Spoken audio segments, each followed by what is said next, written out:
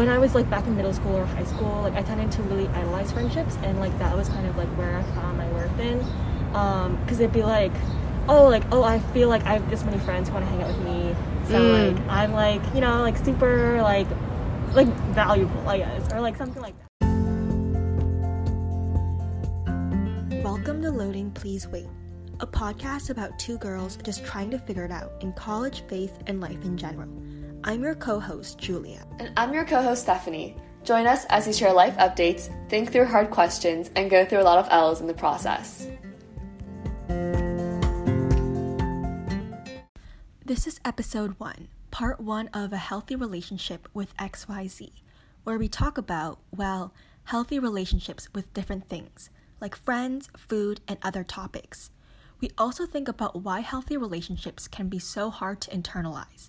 And no, we don't talk about dating. I guess we can kind of like ease into it and just like, I guess, I mean, when people say relationships, I feel like the first thing that comes into mind is like people-to-people relationships, right? Like a person-to-person connection. So I guess we can kind of start off with just like starting with like the basics of like, oh, like friends, people, I guess like starting with that and then maybe like branching off into more like abstract relationships. Yeah. I kick off the conversation. I tell Steph about my middle school and high school environment, and especially what it was like growing up in a majority white town. And then I talk about the mindset I had through all of that. For me, I've always had this kind of not incredibly like healthy way that I view friendships, and that like usually I feel like 75% of the time is like fine, but like when I feel like I get caught up in these like kind of bad thought cycles, it gets like exponentially like it's just like worse, right? So that's interesting because I feel like when you're even talking about it, since it seems like this is like an elementary, like middle school, like, you know, earlier on thing as well.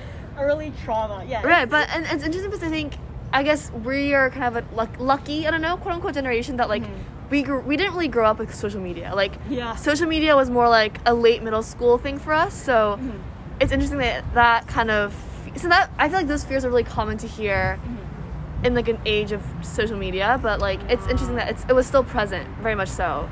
Yeah. Without social media, right? Social media, Like I remember I got Instagram. Oh yeah, I told you this before. I got Instagram like 7th or 8th grade, and literally like back, I feel like even back in middle school or high school, like it was fine. Like I was fine with it. I got Instagram. It was like that was the age where like everything you post is just like super cringy. Yeah. Like I feel like middle schoolers now, like I'm just like they're so sophisticated. Like, what is this? They're so like I know. Put together. Where are the Instagram, like people don't even use the Instagram filter. But yeah, so basically I feel like that was like maybe social media like added to it subtly, but like I feel like it was there definitely before social media. And so I came to college, and then basically it was like whole freshman year I was like, oh my gosh, like, you know, like who am I? We're friends. And I feel like that was like this whole journey of learning that like I feel like it took me time to like realize that like I should be finding my worth in other things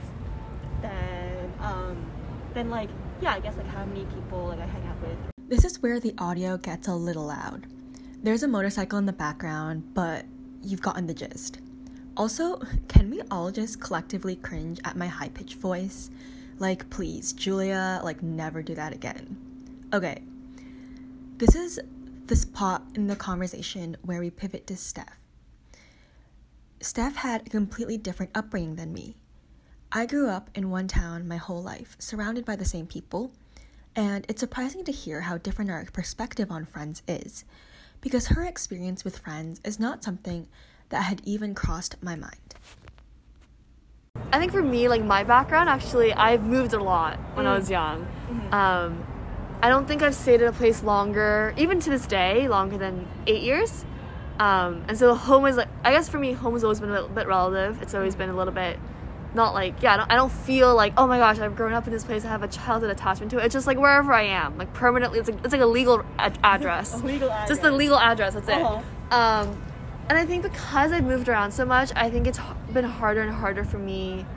I mean, actually, I would say college is an anomaly, but I think up until pretty much high school, I think it was harder for me to really open up and really invest in being able to open up to people and showing my true self. I think moving a lot when I was a child has made me really adaptable and really perceptive to things, and I think I consider myself pretty amorphous, and I can pretty much, my personality changes quite a lot, and I can kind of change myself depending on the mood of the group.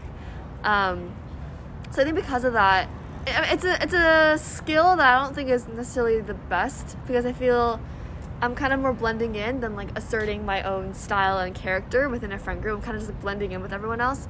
And I think that comes because, I think the more I try to just blend in and not seem like I'm the new girl, quote unquote, the more I blended in, the less I opened up, the less I was able to show my true character, or even explore with myself who I was. So I feel like for me, friends has never been like a true source of like comfort, or like a place where I can feel at ease. It was just more like, just kind of a thing that I had to do, kind of a to-do list kind of thing. Okay, I move in here, new place, there's a new school, got new friends, just have to have friends, people I talk to, just like a little check mark thing. I think especially also, I think the fact that my grandparents, like whenever I call them pretty consistently, and like because they knew that like I moved around a lot, they always ask me like, oh, like how's your friends, and like I don't know if this is like the right way that they phrased it, but they're always like, oh, how many friends have you made? So it's almost like, it's kind of like almost like a little, it's a to-do list. I'm like, oh, I made 5 friends. Or like, oh, like I have 10 friends now. Like, it was very much like an assignment to do. But I think in high school, definitely found people that I was able to open up with more and just spend more time with. So I would say, I think coming out of high school, I have at least like, one friend that I'm like super close with. And like, I've been able to open up a lot and like be okay and being vulnerable and like showing my weaker side. And I think what I value a lot in that is, I think the more you open up and like the other person opens up, I think it's like a mutual thing where like there's like a synergy reform where like both of you guys are comfortable with each other and like you trust each other. So I think I came into college, I think wanted to kind of replicate that, and I think I found that in people like Julia, and other people as well. But I don't know, I think a part of me, I still feel like I want a friend group. I don't know why. Maybe it's just like society advertising, oh my gosh, you need a friend group. Or like, I think it's a lot of like TV shows and whatnot, you see like people like friend groups, like, oh my god, it seems so like desirable. But I don't think I necessarily have like a friend group. I don't really have necessarily people like I like call like childhood friends. Like no one really, there's no one really I keep in touch with. So like I feel like for me, like my origin, like my beginning starts here. It's kind of starts now. Like it's like people I meet today and now.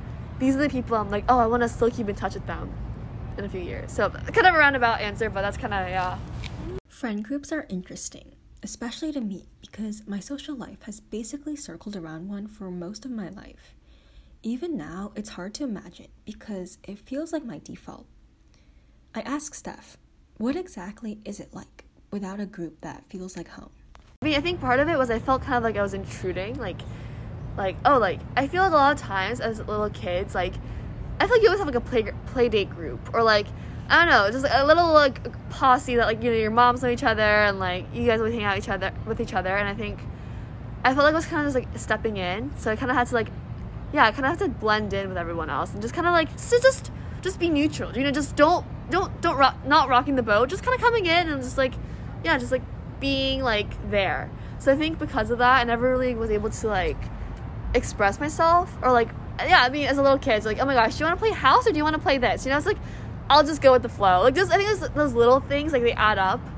And I think as like a older person now, it's like I can see those kind of tendencies coming up again, like just going with the flow, like not really thinking about what I want or what I want to do. Wait, I feel like that's really interesting because like for me, since I feel like I'm more like on the other spectrum, where like I feel like for me, like part of the reason why I think I still do, right? But why like friends like is such an idol for me is because I really like appreciate like the comfort or like just the ease that being with a friend group like comes with.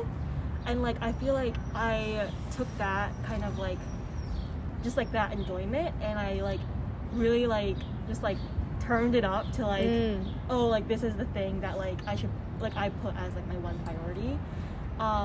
And so like I feel like from like I feel like ever since like I remember having a friend group, like it was always like there like like there's these like really good qualities that come from a friend group, but I feel like they can become like over like all encompassing and like kind of influencing like all the decisions you make. Like I remember back in high school, like I always like prioritized my friend group, like on top of like everything. Like I feel like because it held that kind of place, like that was like so high, it was like when things weren't going well in the friend group, it was like I wasn't like doing well, and like I feel like it really impacted like just like me, like in terms of like maybe like emotionally or like mentally, like it was like it had a really big like influence on me. But so I feel like there's like kind of like this, it was just kind of like a seesaw.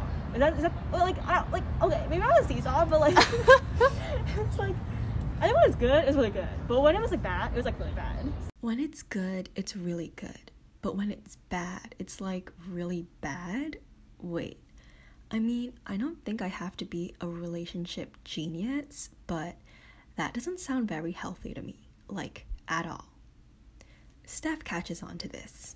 Like there was so much like power or like influence over, yeah. So as for me, it's like I moved around so much that for me, like I kind of like I not sacrificed, but I kind of like didn't give priority to myself.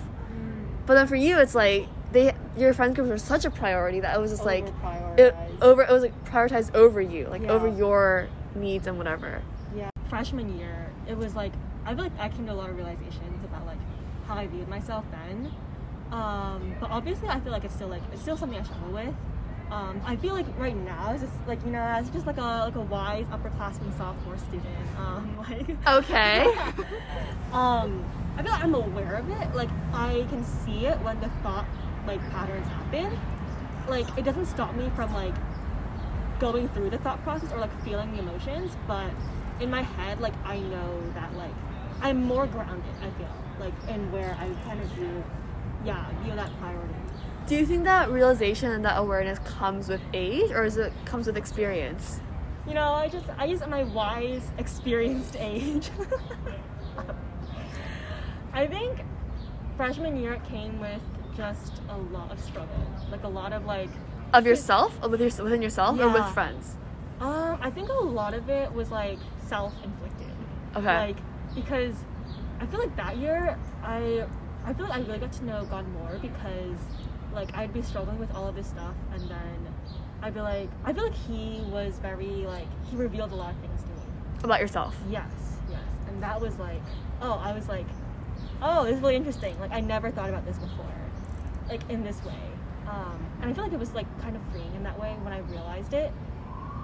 So do you think having a better awareness of yourself, like being like God showing you like things, like teaching you things about yourself, how does that play into your like higher recognition and awareness with like how you handle friendships? How does that connection work out?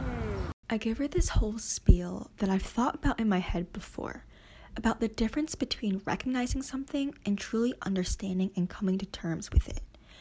Because there's often this wide gap between what we know we should be doing or what we know is best for us versus what we actually end up doing. If I really understood it, then like it wouldn't really bother me anymore.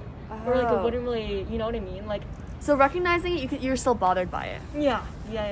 It's like recognizing it's like kind of like in your head, like it's, but then understanding it, you would say like, what's the difference? It's like you kind of own up to it. It's kind of like you are at peace with it. Like, yeah, I think definitely more at peace. Like more, like I feel like what like hopefully in the future, right? Like when I like fully understand and like am able to like put in practice like what a healthy relationship with, I was supposed to say XYZ with friends looks like I think that like that'd be great, like obviously. Yeah. But, I think I'm still just on like the journey there.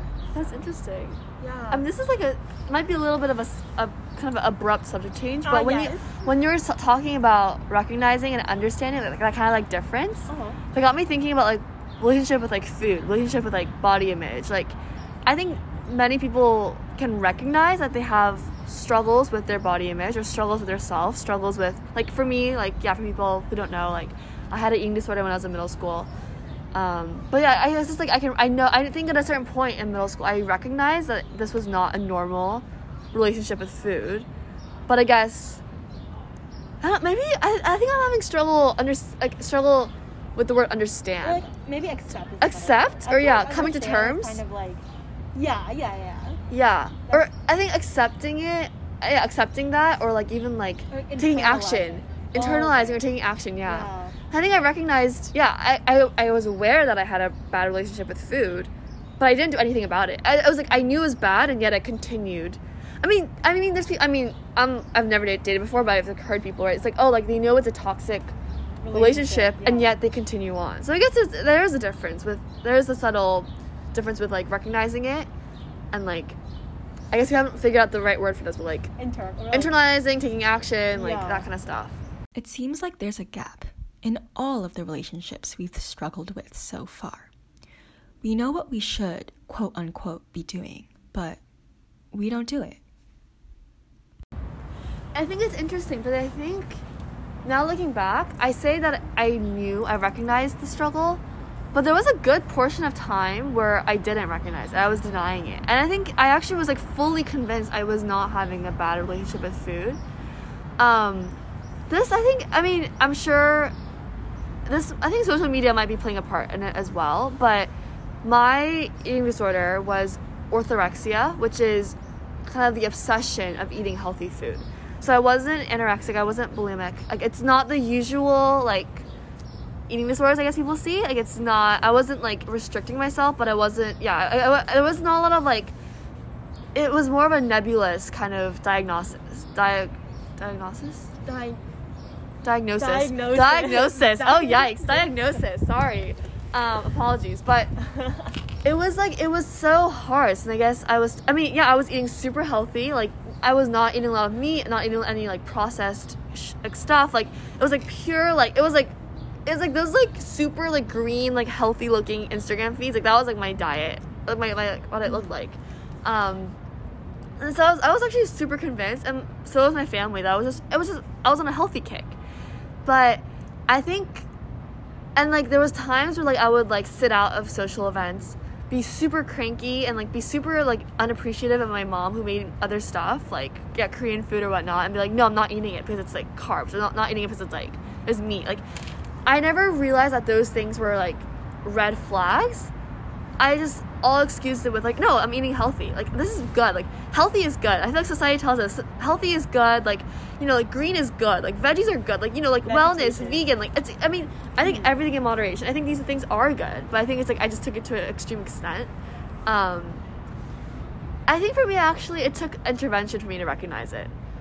It was at a doctor's office, and the doctor was like, I'm not signing your health form for school unless you come back with 10 pounds added at the end of the summer. And I think that plus like, I think that signal, I think coming back home and then like kind of realizing like those like little signs, like, oh, like my hair was falling out, like there was a lot of like clumps of hair on like, you know, the shower, drain, or like I lost my period. I was always cold, and my hands and feet were always cold even in the summer. Like, I think it took intervention for me to recognize it.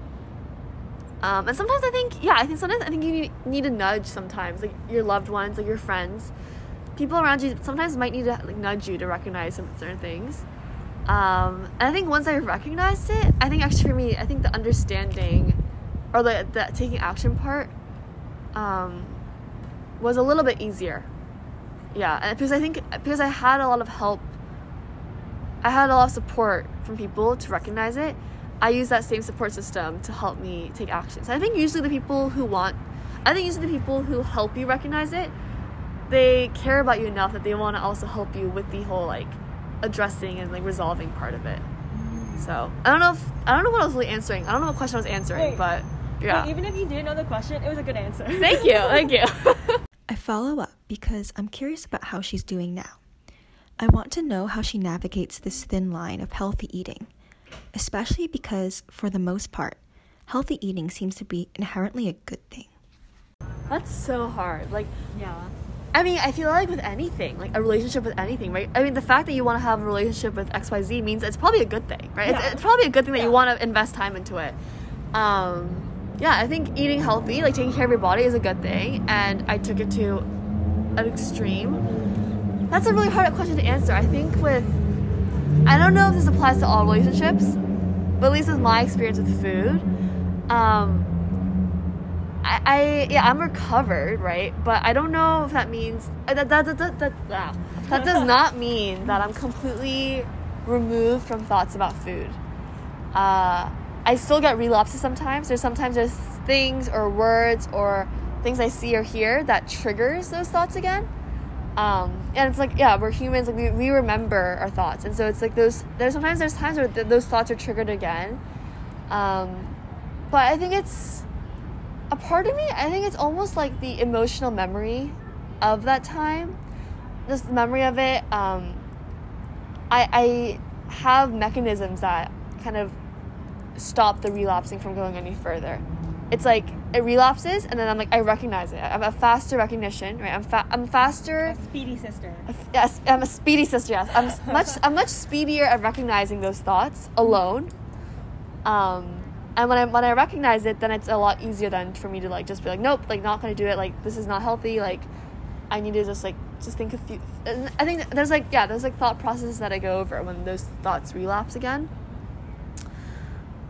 Yeah, it's hard. I can't give a definitive answer, but I think that's the thing. I mean, at least with food, I think I've heard a lot of people who have shared similar sentiments. It's one of those things it's a constant battle. Like it's like just because you're recovered, it's not the end. It's not the end. It's something that I think once you take on to yourself, it's like it's gonna always be with you. It's like gonna relapse. It's gonna come back at you. But I think it's just a matter of how well you can cope with it and like find mechanisms to quickly address it. And I also think that like I don't even want to say like eating disorder, because I think a lot of people, not even people who like had an eating disorder or have one, like I think a lot of people just have unhealthy or not great relationships with food. Like you can be a perfectly normal, healthy, like no history with eating disorders, but there could be instances, like little times, you know, like that you just like think certain things that aren't really healthy. So I think it's a matter of how well you can address and like come back to the happy point. But yeah, I don't know. It's a hard question to answer. It's something that I'm still working on, I guess. So do we have a verdict? I mean, we've opened up a conversation that's a work in progress. Here's the thing. I think about normal relationships, not with things or abstract pedestals, but normal relationships with people. And those are tough. We go through stages or transitions with them. Sometimes we feel stuck at point A, or other times we have an amazing breakthrough to point B. I imagine our relationship with the more abstract, like the idea of a friend group or food and health, might not look all that different.